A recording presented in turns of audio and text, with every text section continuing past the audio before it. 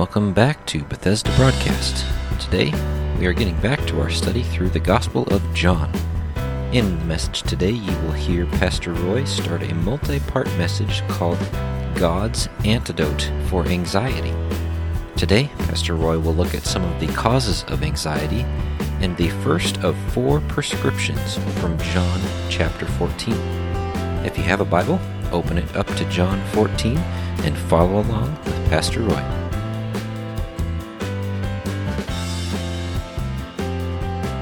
We're going to continue our series in John chapter 14.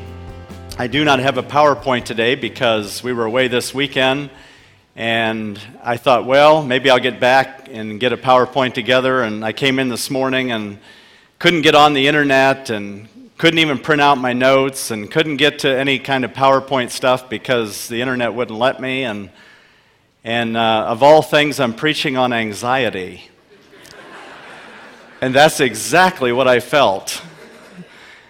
In fact, I felt it all week, I think, just trying to get ready for the sermon and everything. And I thought, man, God has a sense of humor.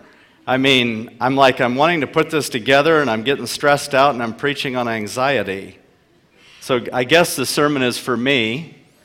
And if you want to listen in, I trust that you will hear something as well. In fact, I thought about saying that if you haven't had an anxious thought in the last 12 months, I could let you leave now. Or maybe even let you speak and I'll sit down. Because the truth of the matter is, we all face anxious moments, don't we? We really do. And I need to start off with a story this morning. It's a true story that happened in Pam and I's lives. And it actually happened over 20 years ago because this was actually when we were dating and we weren't even married yet. And we were in a singles group in Virginia, and they had the bright idea of going on a whitewater rafting trip. And so I had never been whitewater rafting in my life. I was pretty ignorant about it.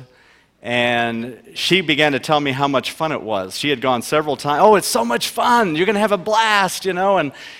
And so her excitement and enthusiasm convinced me against my better judgment. And I should have known when we got in the car and we started heading to West Virginia that things weren't going to work well. Some of you don't know maybe, but back east, there are more jokes about West Virginia than any other state in the Union. I mean, jokes like, how do West Virginians decide where they're going to build a house? The answer is wherever their pickup truck breaks down. And the reason they say that is because if you drive by a lot of their houses, there's broken down pickup trucks in the yard. So that's the kind of the mantra of West Virginia. So anyhow, we make our way over to West Virginia. We get out of the vehicle. We go get our gear, our oars, our life jackets, our helmets. And I thought, what are we doing? Are we going into battle or what? Getting all this gear on. And then we get in the water, and the guide/instructor takes us out in the water, and he says, now we're going to practice. And I'm like, practice? Practice what? And he says, we're going to practice rowing, because he says, we need to row in sync, because he says, out on the river there are rapids from class 2 to class 5. I didn't know what that meant, but I have since learned I hate class 5 rapids. And I will never, by the grace of God, ever go through a class 5 rapid again, not by choice. And so, anyhow, we made it through several class 2, 3, 4, and a couple 5 rapids. I say made it through, we survived. We were probably 2/3 of the way through our trip. The raft in front of us, that was one of our group, got hung up in a class 5 rapid, which was I learned later, a double Z rapid. I mean, it could have been triple Q for all I know. But anyhow, we're going through that rapid, and the guide, because he sees the raft in front of us get hung up, he said, we need to change directions. And so, because of their problem, it threw us in a problem, and so he tried to change courses. It did not go well. Our raft went up against a huge, gigantic rock. And it was sitting on a 45-degree angle, and we were looking at death. I mean, we were looking at the surging water, and I'm not a big water guy. And I mean, you talk about anxiety exponential. And let me mention this. Prior to going up against the rock, when we were making our way down the river, the guide felt it necessary to point out a place where somebody had drowned a few weeks earlier, just to boost my confidence level.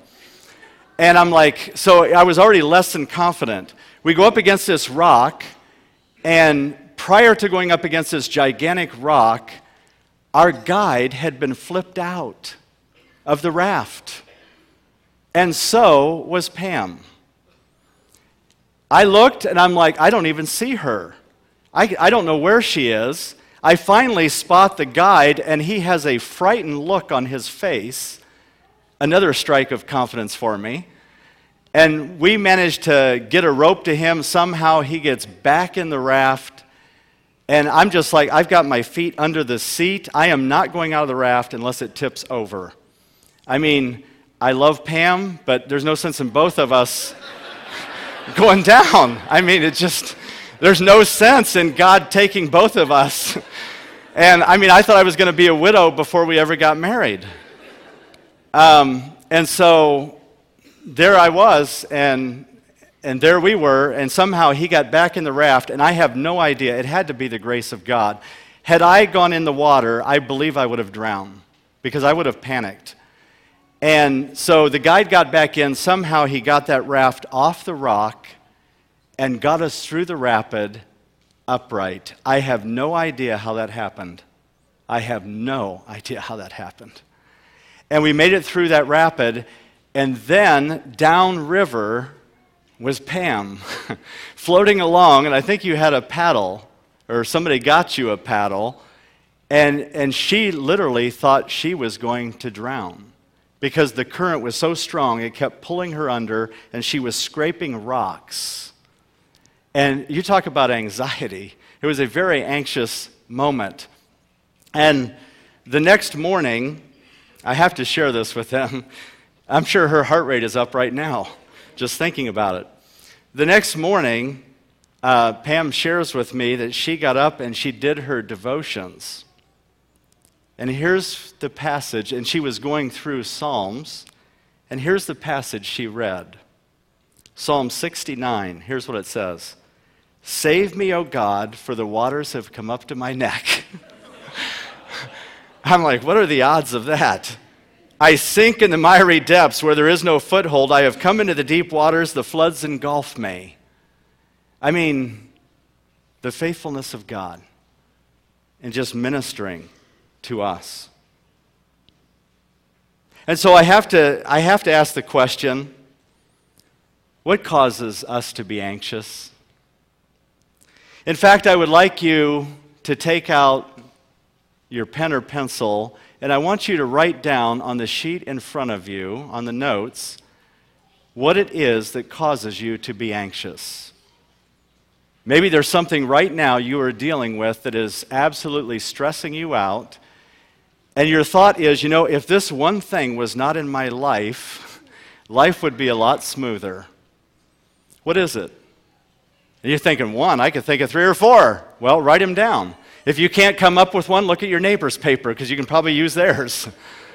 I mean, seriously, we all have something, don't we, that we struggle with that makes us anxious. I mean, for me this week, it was a sermon, quite frankly.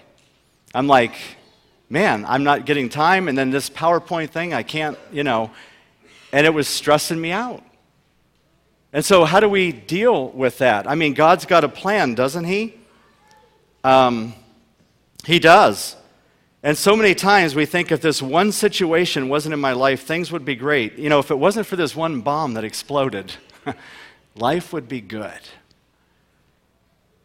Let me encourage you, whatever you wrote down, God wants to use in your life to develop your faith. I have no doubt in my mind. God wants to use it to change your life. Not change your anxiety, change your life. And in the process of changing your life, your anxiety level will change. But don't pray for God to necessarily remove the anxiety as much as God teach me something through it. I think that's the key. What are some sources of anxiety that we face? One is personal threats, like whitewater rafting. A personal threat of personal injury, loss of life, a dangerous situation, somewhere where you feel vulnerable. That's when I get anxious. Maybe for somebody else, it's a feeling of inadequacy or a lack of preparation. I don't feel like I have the adequate resources to do what I need to do, and I get stressed and I get anxious. Or, students, if you didn't prepare for the exam, you probably get anxious, and you should be. Sometimes you get anxious even if you do prepare. But when you don't prepare, you can get really anxious. Thirdly is uncertainty. It's uncertainty about the future, a lack of control over people or events. There was a psychology professor at Harvard named Daniel Gilbert. He drew up a Gallup Healthways Well-Being Index, and he stated in 2009 that this index showed that Americans are smiling less and worrying more than they were a year ago. Happiness is down and sadness is up. That we're getting less sleep and smoking more cigarettes, and depression is on the rise. He stated the real problem is not financial, not having enough money, but something else: uncertainty. People don't know what's going to happen. Will I have a job next week? What's ahead in the future for me? Professor Gilbert pointed to a Dutch experiment where some subjects were told they would be intensely shocked 20 times.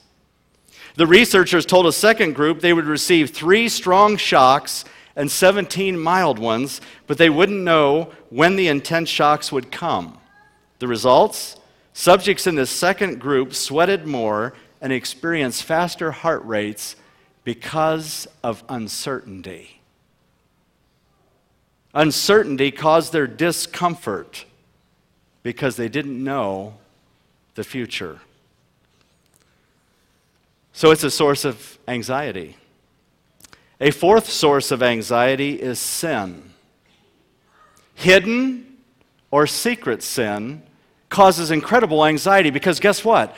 What if somebody finds out that I'm living a lie, that I'm living a double life, that I'm breaking God's commandments? And what if somebody finds out that that's the kind of person I really am? What if my spouse finds out? What if my kids find out? What if my friends find out? And so there's sin. Maybe you're anxious because you're going to face the judgment of God and you have not repented of your sin.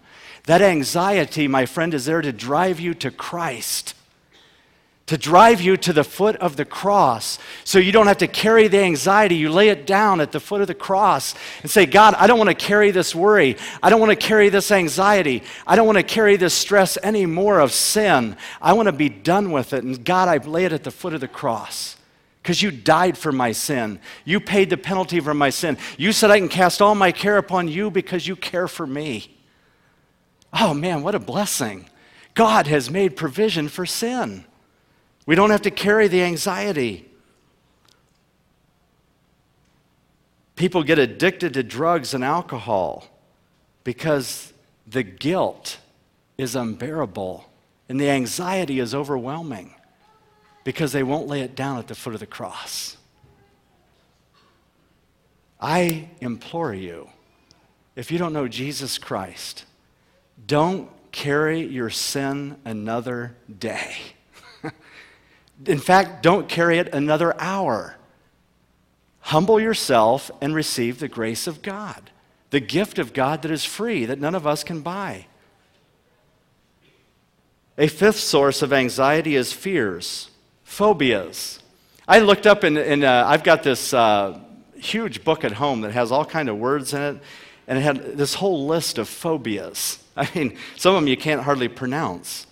Euphobia. Some people have a fear of good news. You know, they can't handle good news and they're just afraid of good news. Some people have cyberphobia. They're afraid of computers. Anybody here afraid of computers? Cyberphobia. Some people have pantherophobia. I said, what in the world is pantherophobia? Fear of mother-in-law. You ever have that? Some people have phylacterophobia, fear of baldness. Some got over that fear a while ago. Don't point any fingers. Some have phronemophobia. Now here's where the parents point to their kids. Fear of thinking. They're afraid to think. Some have psychrophobia, fear of cold. I probably have that one. And some have anthrophobia, fear of people. That's why they don't hang around after church. They're afraid to interact with people. And maybe it's because of something in their life. They don't want people to get close to know who they really are. Or, you know, and you know what? If you have a fear of people and you write that down as anxiety, God wants to help you overcome that fear. He really does. Don't live in bondage to that fear. Overcome it. God wants to help you overcome that fear. So God's antidote for anxiety can be applied by taking these 4 prescriptions. I'm going to give you all 4, but we're only going to address the first one today. You're like, how in the world is he going to get through these? I'm not. I'm going to give you the first one. We're going to take our time. But these 4 prescriptions can be applied to anxiety. Now understand that an antidote is something that relieves, prevents, or counteracts. And a prescription is something that is written. It is a written order to do something.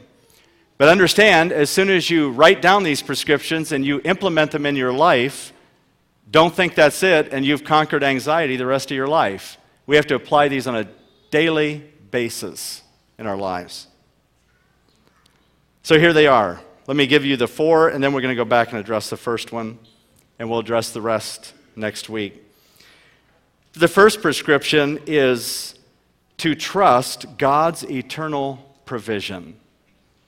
God has provided for you and I eternally. And because of that, we have a confident hope because of God's eternal provision. Trust God's eternal provision. The second prescription is to believe God's eternal promise. God has made promises to us that are eternal. They're not temporary. They're not just for a limited time only, like something you buy off the television commercial. It's eternal. And we believe God's eternal promise. And one of his eternal promises is a coming Savior. I find great encouragement in that. That God is coming to redeem us out of this sin-cursed earth. We have a coming Savior. We have a confident hope. The third prescription that God has given us is to experience God's eternal presence. God's eternal presence. You see, when Jesus left, the disciples were concerned. What are we going to do? Jesus is gone. And what did he say? I'm going to send you another comforter. We have a complete counselor in the Holy Spirit. So God has given us everything we need. Confident hope, coming Savior, a complete counselor, God's presence. The fourth prescription.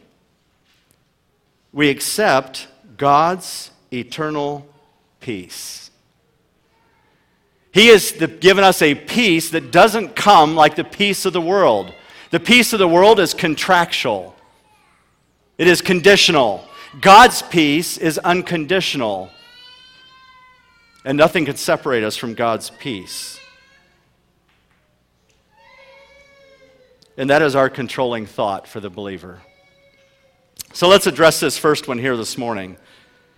God's eternal provision. Look in John 14, verse 1.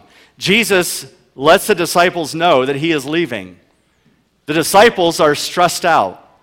They are anxious. They are agitated emotionally. They're upset emotionally. And here's what Jesus says to these agitated, upset, anxious disciples. Do not let your hearts be troubled. Be anxious, be agitated. And here's the remedy. Trust in God. Trust also in me. In my Father's house are many rooms. If it were not so, I would have told you. I'm going there to prepare a place for you. So here's our confident hope that God has given himself to us. You see, there is this sense that we are going to live forever. This is not all there is. There is a future. There is a hope for the believer in Jesus Christ that we will be with Jesus forever. Randy Alcorn, in his book Heaven, said the sense that we will live forever somewhere has shaped every civilization in human history. Australian Aborigines pictured heaven as a distant island beyond the western horizon. The early Finns thought it was a distant island in the faraway east. Mexicans, Peruvians, and Polynesians believed that they went to the sun or the moon after death. Native Americans believed that in the afterlife their spirits would hunt the spirits of buffalo. The Gilgamesh epic, an ancient Babylonian legend, refers to a resting place of heroes and hints at a tree of life. In the pyramids of Egypt, the embalmed bodies had maps placed beside them as guides to a future world. The Romans believed that the righteous would picnic in the Elysian fields while their horses grazed nearby. Seneca, the Roman philosopher, said, "The day thou fearest as the last is the birthday of eternity." Although these depictions of the afterlife differ, the unifying testimony of the human heart throughout history is belief in life after death. The study of man gives evidence to suggest that every culture has a God-given, innate sense of the eternal, that this world is not all there is. So this is not a temporary provision. It's eternal. Now you think of the greatest gift that God could give mankind. What would it be? To me, eternal provision. I can't think of a greater gift that God could give any of us than eternal provision. And how has he done that? Well, he has provided salvation through Jesus. So what does he tell us? Don't be anxious, agitated inside. Trust in God. Trust also in Jesus. Put your faith and trust in Jesus Christ. That's what he's telling us is the answer for our anxiety. God has provided salvation through Jesus. This is what salvation is all about. It's believing in who Jesus said he is. It's trusting in what Jesus said he has done for us. He told us back in John 10, he says, I am the good shepherd who gives his life for the sheep. Jesus said he's the good shepherd. What did God tell us about himself in Psalm 23? David writes about God and he says, the Lord is my what? Shepherd. And I what? Shall not lack. I shall not be in need. Everything that I need, God has. If I have a lack in my life, if I have some lack in my life, it's because God wants me to have that lack.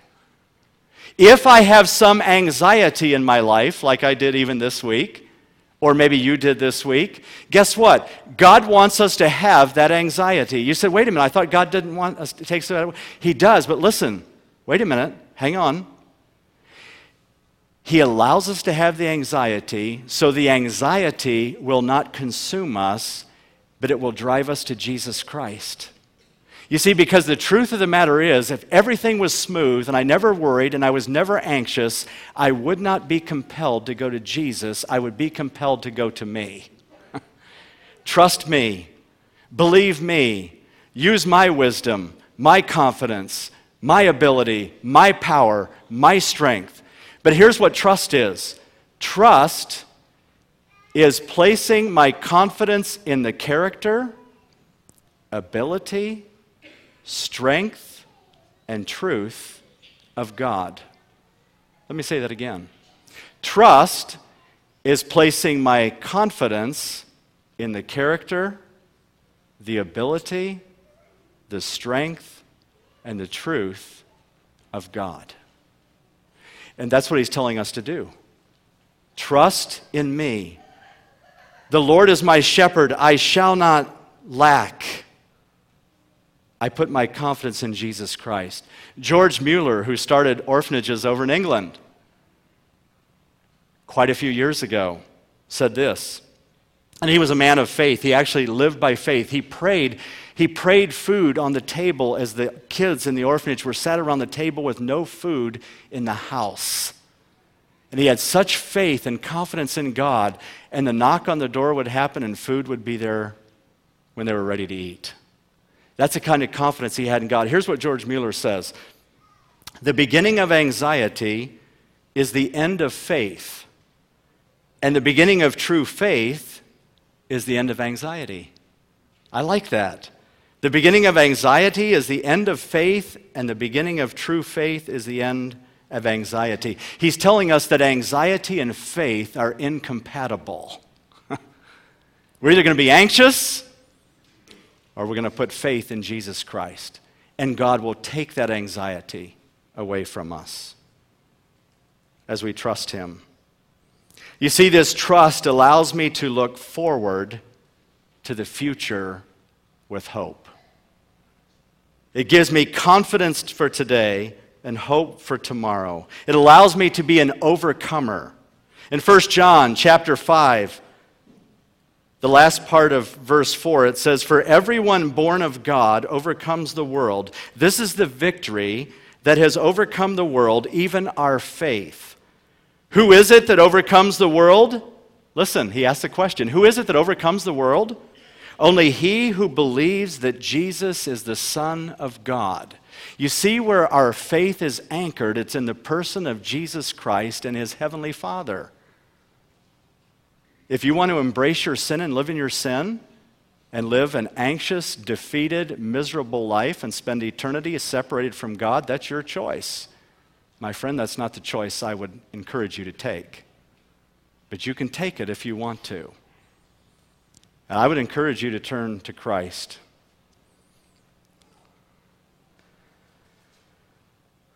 We believe in the words of Jesus and we believe in the works of Jesus, and what that does is it gives me a sense of security. My security is in a person. That's why it's not the Ten Commandments and it's not God's law. I don't get security from that at all. I don't get security from rules. I get security from a person. I get security from a relationship. I can talk to God about my insecurity. I can talk to God about my anxiety, and he helps me. The Bible says in Revelation 12:11, they overcame him, talking about Satan. How did they overcome him? By the blood of the Lamb and the word of their testimony. See, again, it's going back to Jesus, the Lamb of God who takes away the sin of the world. We overcome by the blood of the Lamb and the word of our testimony. That we put our faith and trust in Jesus. So, our trust. God has provided salvation through Jesus. Secondly, God has provided eternal life through Jesus. Salvation, eternal life through Jesus. He tells us in Colossians chapter 3, "Since then you have been raised with Christ. Set your hearts on things above, where Christ is seated at the right hand of God. Set your minds on things above, not on earthly things." Here is a huge key to overcoming anxiety, is getting my mind off this and onto that. out of this world and into the next. That's what will erase my anxiety. I'm not living for here. I'm not trying to amass wealth here. I'm concerned about wealth up there, where thieves can't break in and steal. I'm concerned about eternal souls being saved. That's my heart passion. That's my desire. And when I do that, my anxiety dissipates greatly. Because see here, what is the goal of anxiety? Think about this for a moment. What is the goal of anxiety? The goal of anxiety is to control my mind. Is it not? Yeah, that's the goal of anxiety. It's to control my mind, to preoccupy my thinking about something other than God. Does this make me look good? What will people think about me? How can I fix this situation? What if that doesn't happen? What if this doesn't happen? And I get myself all worked up. And God's like, does it matter? And instead of saying, what will people think about me? It should be, what will people think about God? How can I fix this situation? Or how is God going to help me in this situation? You see, somehow we leave God out of the equation. It's about me. It's on me, and it's really on the Lord. He says, cast some of your care on me. You can't cast it all. I can't handle it all. No, cast all your care on me because I care about you. I mean, what an invitation. That we can cast all our care on Jesus Christ, that he cares for us and has provided for us. You see, here's what the Bible says about the sinful mind. See, Paul tells us to set our mind on things above where Christ is and set our hearts on things above and our minds. And here's what the Bible says the sinful mind is. The sinful mind is hostile to God. Did you hear me? The sinful mind is hostile to God. It doesn't want anything to do with God. It gets angry at God's commands. It gets angry when they're convicted of sin and confronted with their need for righteousness. Sin gets angry. The sinful person gets angry when they're confronted with their sin. If they don't repent and they reject it in pride, you get angry because the sinful mind is hostile to God. And that's why you hear people, when they're confronted with their sin, and on television, they rage out against people. You know, the lady in Houston, the mayor in Houston, wanting to subpoena the pastor's notes because they're talking about homosexuality. The homosexual gets angry. We're not judging them. We're sharing God's truth and calling them out of that sinful lifestyle to a life of righteousness and holiness and redemption. It's a message of hope and redemption, but they misjudge it because they're hostile to God. And God wants to deliver them. He tells us to cast all our anxiety on him because he cares for us. Let's stand for a word of prayer.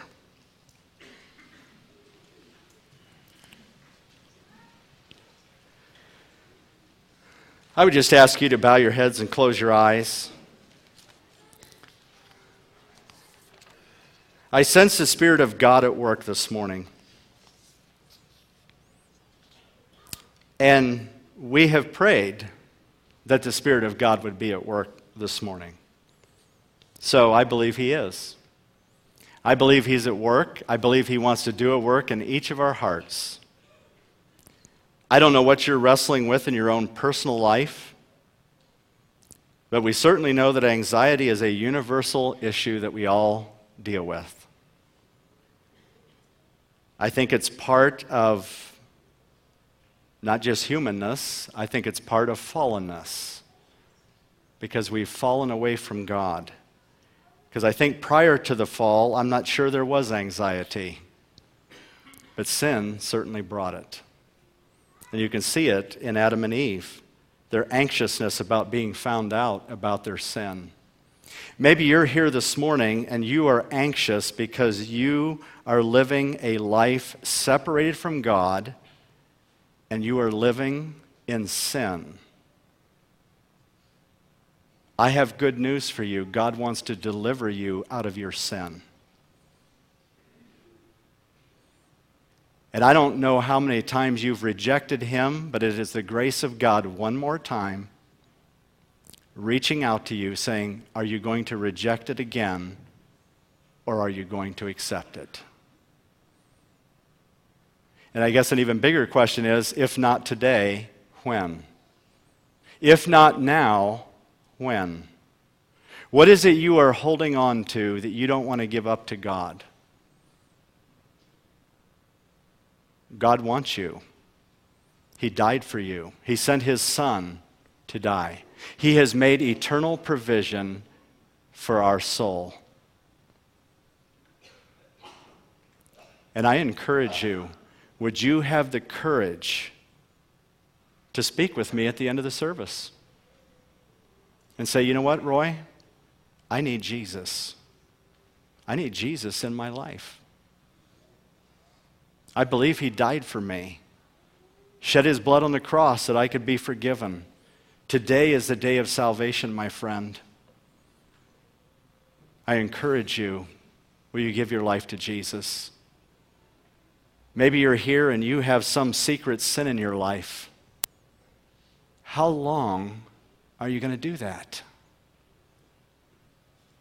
Will you give it up for the sake of Jesus and your eternal destiny?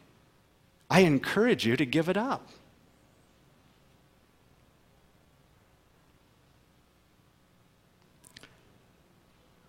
Maybe you're here this morning and you are a believer, but you have had your mind controlled by something down here that has defeated you. The anxiety level in your heart has held you in bondage way too long. Today's the day of deliverance. Would you lean on God's eternal provision, his salvation, eternal life? We're going to look at others next week. I would encourage you. Encourage all of us. And we have to apply these daily.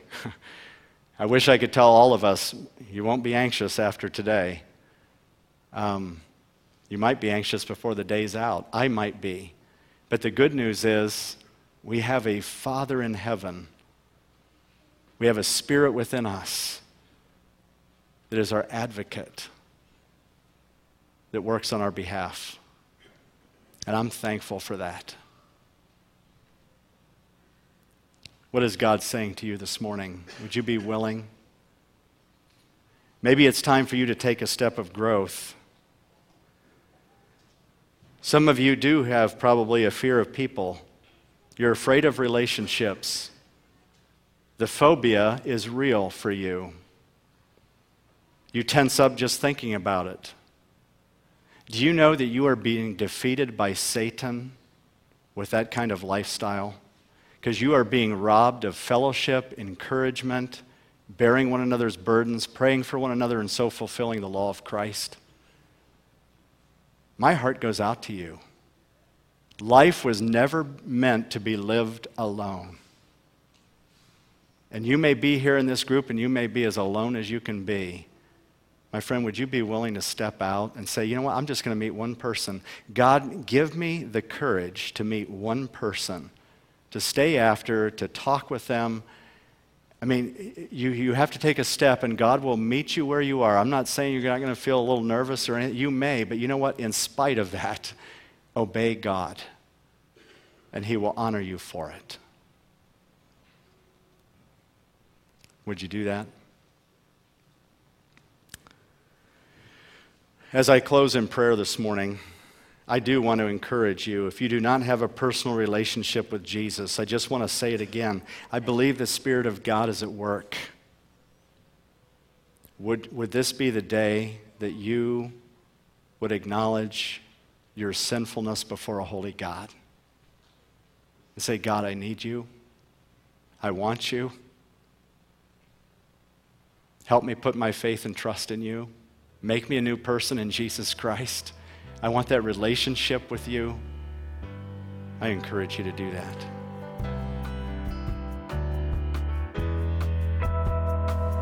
We hope you've enjoyed today's message.